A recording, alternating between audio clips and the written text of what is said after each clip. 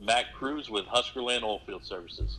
Huskerland Oilfield Services. Why does Nebraska come to mind when I hear that name? So, talk to me about the company and Huskerland and the whole deal. Yes, sir. Well, you're exactly right. Huskerland. I'm originally born and raised in Omaha, Nebraska, um, and I was living in Oklahoma. I got done coaching, and was still living down there when I broke out in the old field. And uh, when it came time to get an LLC or S corp and get it all put together, originally it was going to be Suitorland because I was down there, but we ended up moving back to Nebraska, and I was like, hey, Huskerland it is. So that's how the name came about. And as far as getting out in the old field, I coached college baseball and coached overseas and all that for 10 plus years. And then one of my former players had his wife had a miscarriage, and thank goodness now they got three beautiful children. But that time it was 2000, Christmas of 2011, and so Oilfield was hammered down right then. Guys had either been out for a long time and were at the house and wanted to be at the house for Christmas, or were still on a well, and he was having a hard time being able to get out of there to go be with his wife. And he called me and he's like, Coach, hey, can you hop up here for a few days? And so my introduction to the oil field was him giving me about a 15-minute crash course on what to look for, give you this number, this number, this number. He headed to the house, and at the end of that 4 days, he came back and cut me a check, and it was better than what I was making as a junior college assistant baseball coach. Because how much you win, you're not making much money there. And so if it ever opened up to give me a call, and fast forward to the next August, we're trying to go for our second national championship in a row. We end up getting beat by LSU Eunice in that last game, and I was at Yankee Stadium watching one of my former players make his big league debut with the Mariners, and got a call. And he's like, "Hey, Coach, you still want to do that?" And man, I hopped on the next flight after the game and headed down to Texas, sat with him as well, and man, I've been in it ever since. It's been a fun ride. So, you are located in Texas. I did follow the story. You're from Omaha. You've traveled around a little bit doing the work thing, and then it sounds like you landed in Yes. Texas. Is that right? Yes, sir. Miami, Texas, and was working in the area, and liked the area, and met a woman who's now my fiance, and so that's what brought me to that area. Living in small town Miami, Texas. It's a nice place, but what we do is flow back production operators, lease operators, consultants, and they've been able to stay busy for the most part, and been able to see some growth. And I'm glad you had us on the program. And a lot of times I'm still out in the field with the guys, and I don't get to get out and network as much as I'd like. And I grew up in Nebraska where the oil field wasn't that big, so get an opportunity to have me on your show, I appreciate it, because maybe meet a little bit larger audience, and they can know what we do, and if they have any needs, get a hold of me as well. So. I was going to ask you about baseball, so keep that in the back pocket. And then I was going to ask you about, life's a hitch. I want to ask you about hitch living as well. Yes. But I do want to ask you about the the problem that has come up over and over and over again about how it seems like people who are not at networking events or at conferences kind of get left out a little bit from time to time, and those that are working or at home with their families have to work even harder. And I've heard that, and I don't mean that to say anything negative towards anybody. I'm just saying I'm hearing that so much. It just seems like that's kind of the way things have gotten. And then when you just said that, it kind of reinforced that thought again enough for me to bring it up and say, hey, are you hearing that? Are you seeing that? Talk to me about what you're going through with that. Yeah, no, I'm a small operation in the grand scheme of things. I'm a minnow floating around, just trying to get what I can and stay going. We're not in a position where it can go and have the support staff of an office assistant, $100,000 a year salesman, and all these expenses and overhead. That I do it all myself. Until it gets to and we get the growth to a point where can comfortably and smartly start adding pieces as they need to go. It's something I've been doing all myself. And even with the sports deal, my background was I was a recruit coordinator, and so I try to network as much as I can. But yeah, I don't have the money to have a guy in the field all the time. So now I'm out in the field for month, 2 months, 3 months at a time, and so you get a chance to meet those that you're around. But as far as the growth, you're not meeting as many people that you like as far as the accounts and introduce yourself.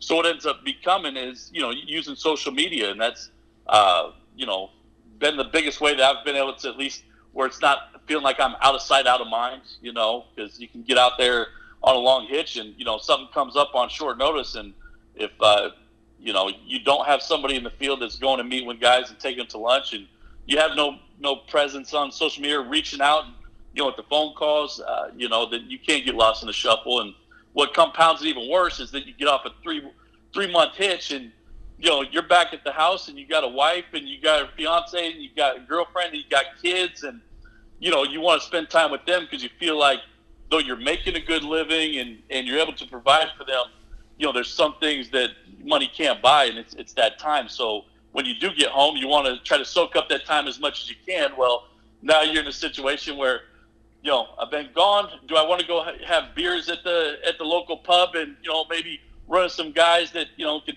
talk shop with, and next, a deal comes out?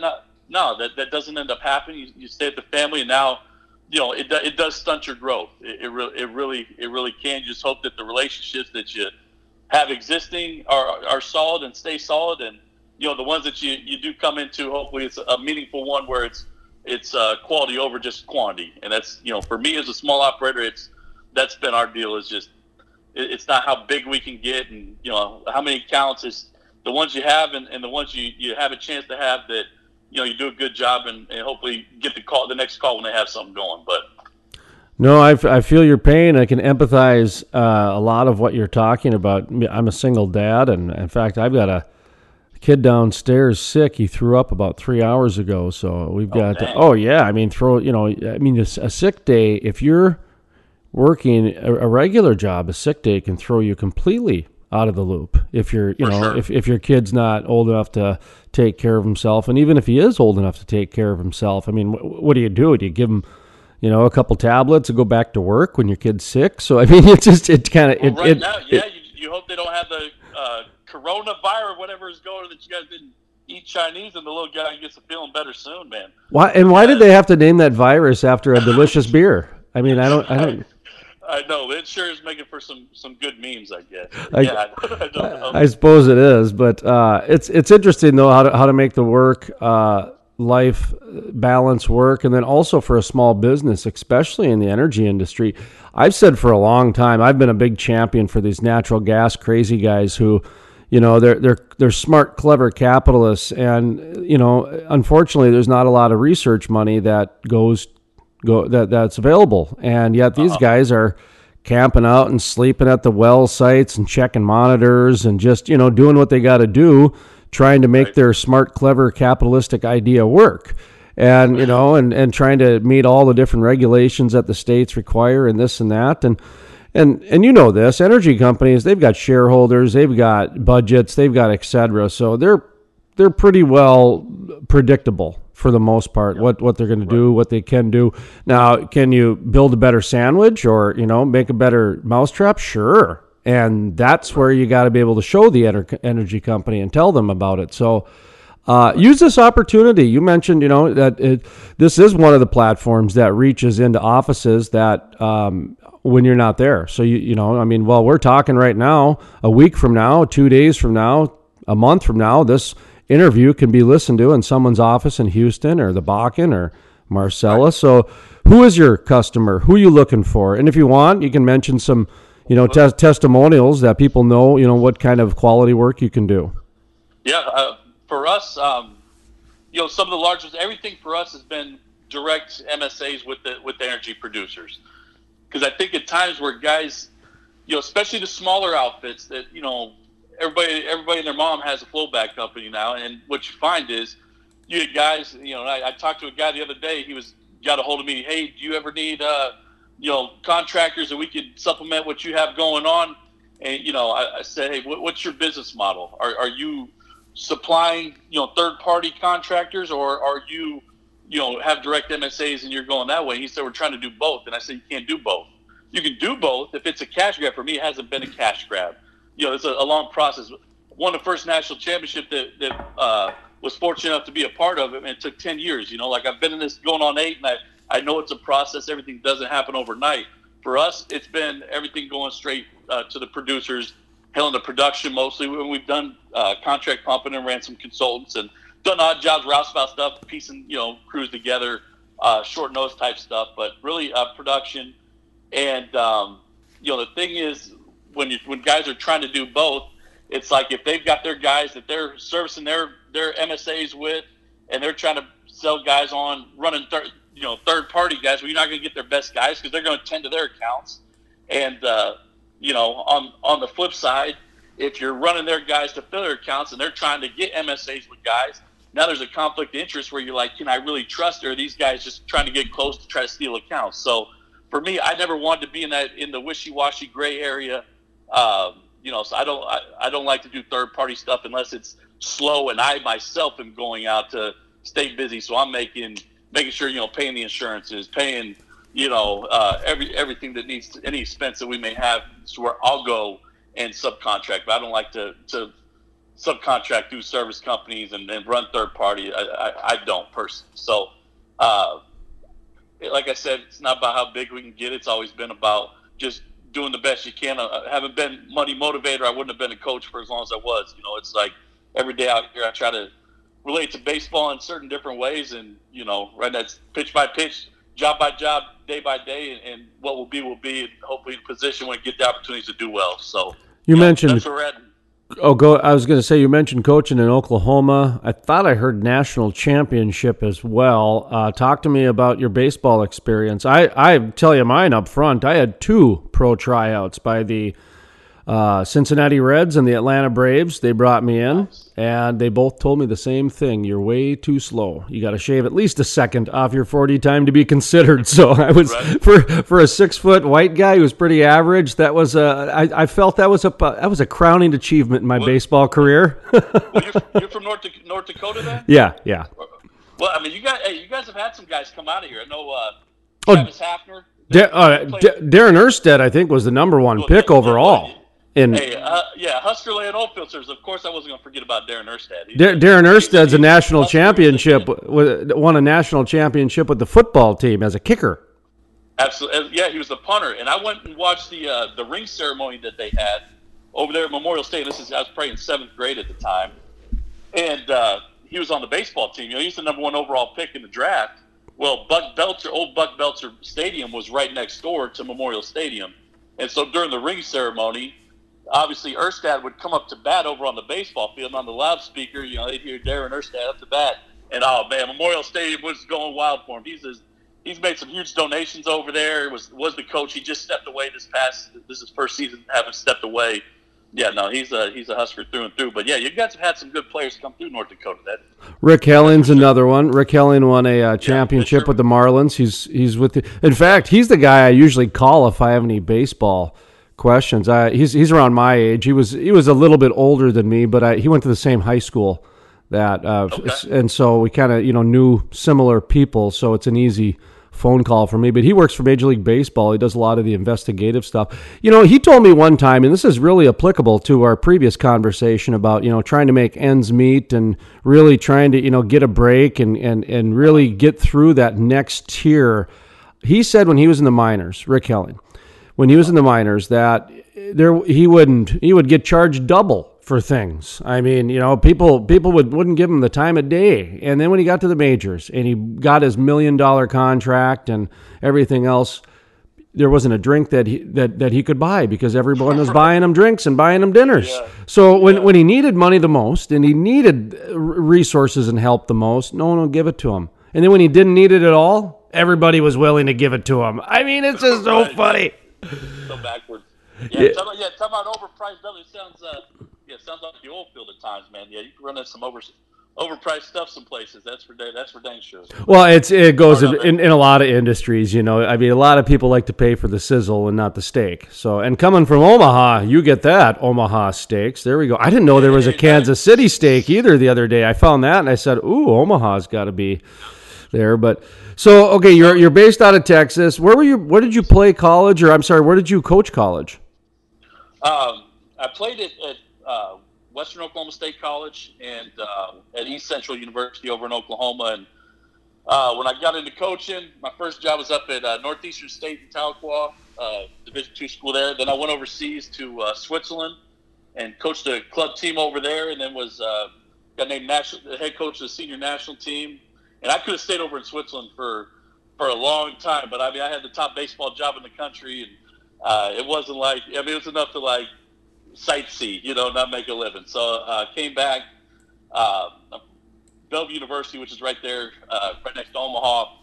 Coached there, went to 2 World Series there, went down to Western Oklahoma State, where I played at, and was fortunate. Our first 2 years ever going to the World Series in school history was I was there for. It was my first and second year there. Went out to North Carolina. I went to Alaska, coaching at Alaska Baseball League. Then went to North Carolina at Mount Olive, and they won the national championship in 2008. I got out there in 2010, and came back 2011 to Western Oklahoma. Won national championship in 11, runners up in 12, and then my daughter was born in January 2012, and that's why. I mean, it was a good run, and scouted with the Orioles, bird dog, associate scout with those guys for a while. It was a good run, but ultimately wins and losses and chasing championships, and the mentoring part I missed, but ultimately it comes down to wanting to support your family, and it's kind of by chance it all led me to the Oilfield, and it was really an odd deal because Creighton University's there in Omaha, and I'd always periodically check in. Ed Service, he's the head coach over there. I'd periodically check in with him, like, hey, Ed, don't forget about me down here in Oklahoma if you ever have a position open on your staff. Well, I came back and went with my buddy that August of 2012. I'm in the Oilfield, and I go get a truck on credit. I go get a camper on credit. 'Cause I'm a broke coach. I'm not going to be paying for nothing. Get all this. I'm in. Pay my first month of general liability insurance. I got my foot in. I'm ready to rock and roll. I get a text message from Ed Service, head coach at Creighton University, in my hometown. The College World Series is there. That field is their home field. I mean, it was like it worked 10 years to have that opportunity. He's like, hey, I got volunteer position is open on my staff.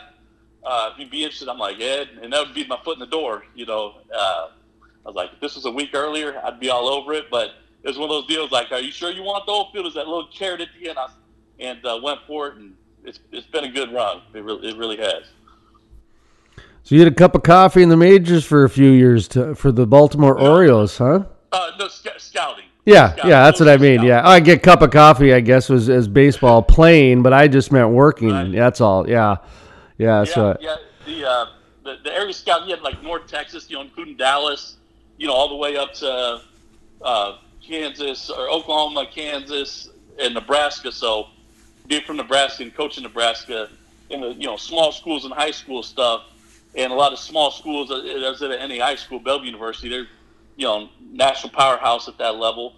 But we're playing a lot of those small schools that he might not have the time when he's stuck in Dallas-Fort Worth area chasing guys that are top 5 rounders. So I was able to be some eyes up there, and it was cool. I got a free, it wasn't like you didn't really make any. You got a title, you didn't really make any money, but you got a free minor league baseball pass as well to get you to any stadium. So you got the Omaha Royals, the AAA team there. I guess the Storm Chasers now, but yeah, man, I'd be in there every time after practice with that little free pass. It was a good deal. It was fun.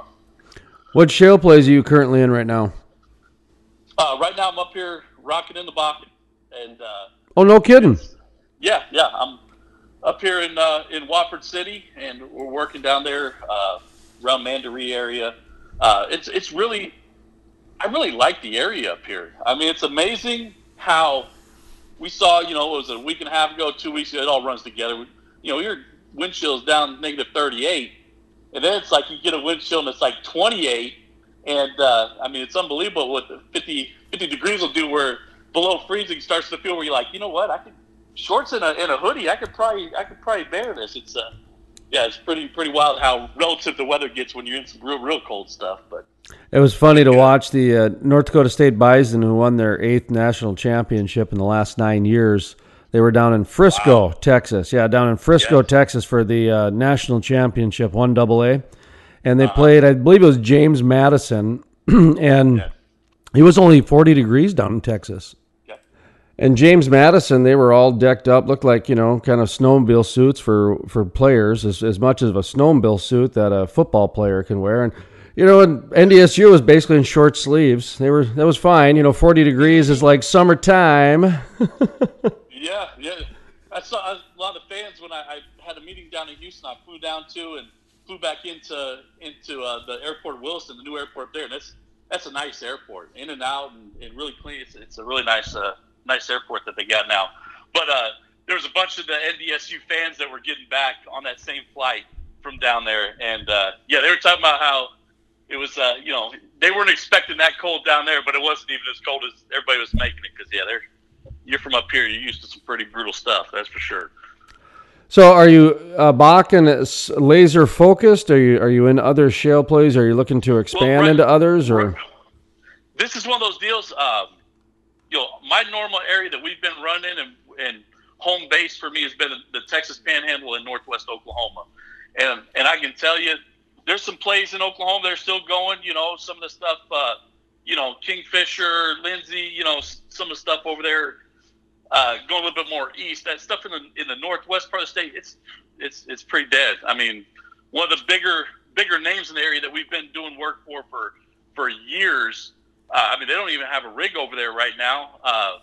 Had another count that they'd had a bigger outfit that'd been doing their work for years, and had some guys contract pumping for them. And then finally, it took about a year. They finally started using us on the production work and started getting that, and then that other outfit came in. They had to iron the completion hands and wanted the production and just undercut us. So now it's one of those times where it's slowed down there. There's real minimal stuff going, especially for me right now. So hop up here through Atlantic Energy Partners, and I'll tell you, they've been good. Like, where if I don't have anything going on or I need to supplement with some guys, or for me where I can go out for those guys, they're I guess it's kind of a recruiting service, but they've been around 2 years, and I'll tell you, I feel comfortable dealing with them and got a good relationship with them, to where if I do have gaps like this, you go out, they feel comfortable with me being able to, represent them well, and for me, it's able to plug gaps. So it's been a good working relationship and allowed me to see some different places where, the accounts that I originally was running on down there, and I knew that's the guys I broke out in that area, and that's how I got the MSA at the beginning, because I was just working it around me, and they're like, "Hey man, why don't you get your own deal going?" Boom, and next thing you know, that's how I actually got started and got my first MSAs. But so this has allowed me to see some different places coming up here, where normally I was just in that little bubble, for years straight, just handling those accounts and tending to those and not having to get out of that. So it's been cool. Been over to Wyoming, been down to Permian before, and then up here in North Dakota, and I really like North Dakota. I think besides, it's pretty long days up here because when you're working on, say, like the 3 affiliate tribes working on the reservation, you have to have special permits where everybody has to basically drive together. Where a lot of these other jobs, say if you're in the Permian and they got you staying in the man camp or a hotel or whatever it may be, you're driving your own truck to location as a contractor. You're driving your own truck to location, and when shift's over, you're out of there. Or if you're staying, like some of the stuff in Oklahoma, most of the stuff in Oklahoma that's been on, you park your camper on location and your shift is done, and, you're able to just go to your camper for, your off shift hours. But up here, there's a little extra because you can't just drive out there without having a permit. So it makes for some long days, but man, the area up here is really nice. The wells up here, from what I've seen, they get monster wells up here. They really do. That's what's kind of hurting. It's sad, a place like Oklahoma right now and the Texas Panhandle, where it's not as profitable at the price that the oil is right now. Guys aren't doing anything there. They're not. There's always exceptions. You're like, oh, this company hit a monster well, but as a whole, in those areas, you're hitting like okay, oil wells with a good amount of water, most of which is having to be trucked. Like okay gas numbers. Everything's like solid but not great, not terrible. Where you get up here, you're just like, wow, the numbers that the guys are able to push up here on these wells are really unbelievable. It's been pretty neat to be around. The Bakken has certainly shown that it's going to be around, and it has been around. When I first started reporting on this 7-8 years ago, They were talking about, 30 years, 40 years, that type of thing. And you see the up and the downs and the downturns and the low prices, and the Bakken is still putting out over 1 million barrels a day. So, I mean, if they're shrinking or there's downsizing happening, it's more centralizing than anything, because they're still putting out 1.2, 1.1 million barrels a day. Permian's still putting out some good numbers.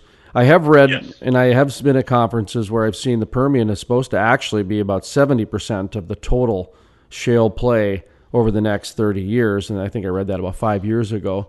I don't know if those numbers have changed or not, but just to give you an idea of the significance of that Permian shale play, the way they're looking at it. But go ahead.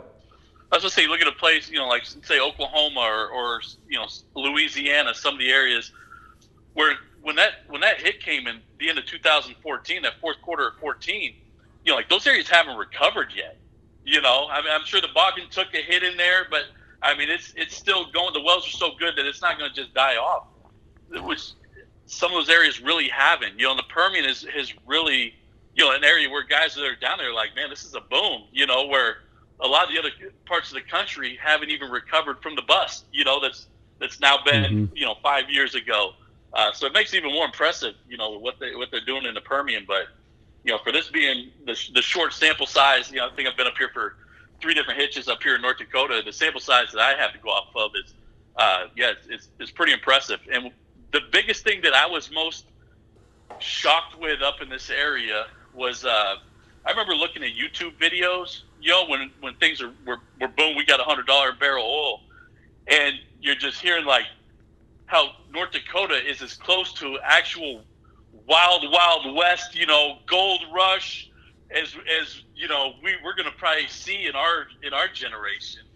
I mean, it was just looking at the videos from the outside, like, man, it's unbelievable. The traffic, the stories of people going to Walmart to try to get stuff, and they're just cutting it off of pallets, not even putting it on shelves, and not enough housing, and how everything was. Man, I got up here and like Watford City, I tell you what, like. I mean, there's infrastructure is in place. Everything's kind of new and room to grow. I mean, I was really impressed with the infrastructure when I got up here. Really, more so, you go to some of the places in the Permian. If you're in Orla, Mentone, even Pecos, something like that. Shoot, man, Watford City is really, really nice, and the infrastructure's there. It's what do you prefer? Do you prefer 110 or do you prefer negative 30? Pick your poison. But I've enjoyed it up here. How can people get in touch with you, and what type of services, once again, are you offering? Yes, sir. You can get a hold of us. Look us up on our webpage. It's www.huskerlandoilfield.com, huskerlandoilfield.com, or Facebook. You search Huskerland Oilfield Services. Or personally, I'm on LinkedIn, Matt Kruse, Kruse. Those would be ways guys could take a peek. We offer production services, contract pumpers, operators on flowback, consultants, and had some steamers there for a while, but got a little warm down there. Maybe it's the global warming. I don't dogplay it, but where wasn't feasible doing that anymore. But that's what we're doing out here, just day by day, just trying to do a good job and take opportunities as they come. And Jason, I appreciate you having me on the show, because it's like a time like this, and glad that you even think to have me on the show, because I remember thinking back when I first got in Oilfield, before I stepped foot on a location, somebody would have thrown, it was all sports for me growing up. Everything was just single track minded sports, and had just my small family in Nebraska. It wasn't like, Uncle Tony, who's the mechanic. I mean, really, if you would have put a whole pile of tools and said your life depends on it, pick out the crescent wrench. Like, I still might have been able to, but like, if your life depended on it, I don't know if I'd have been 100% sure. So it's, come a long way personally and with the company, and, moments like this, even having me on a show, man, take me back and let me think, how things have came and how far we've come. So I appreciate that, Jason.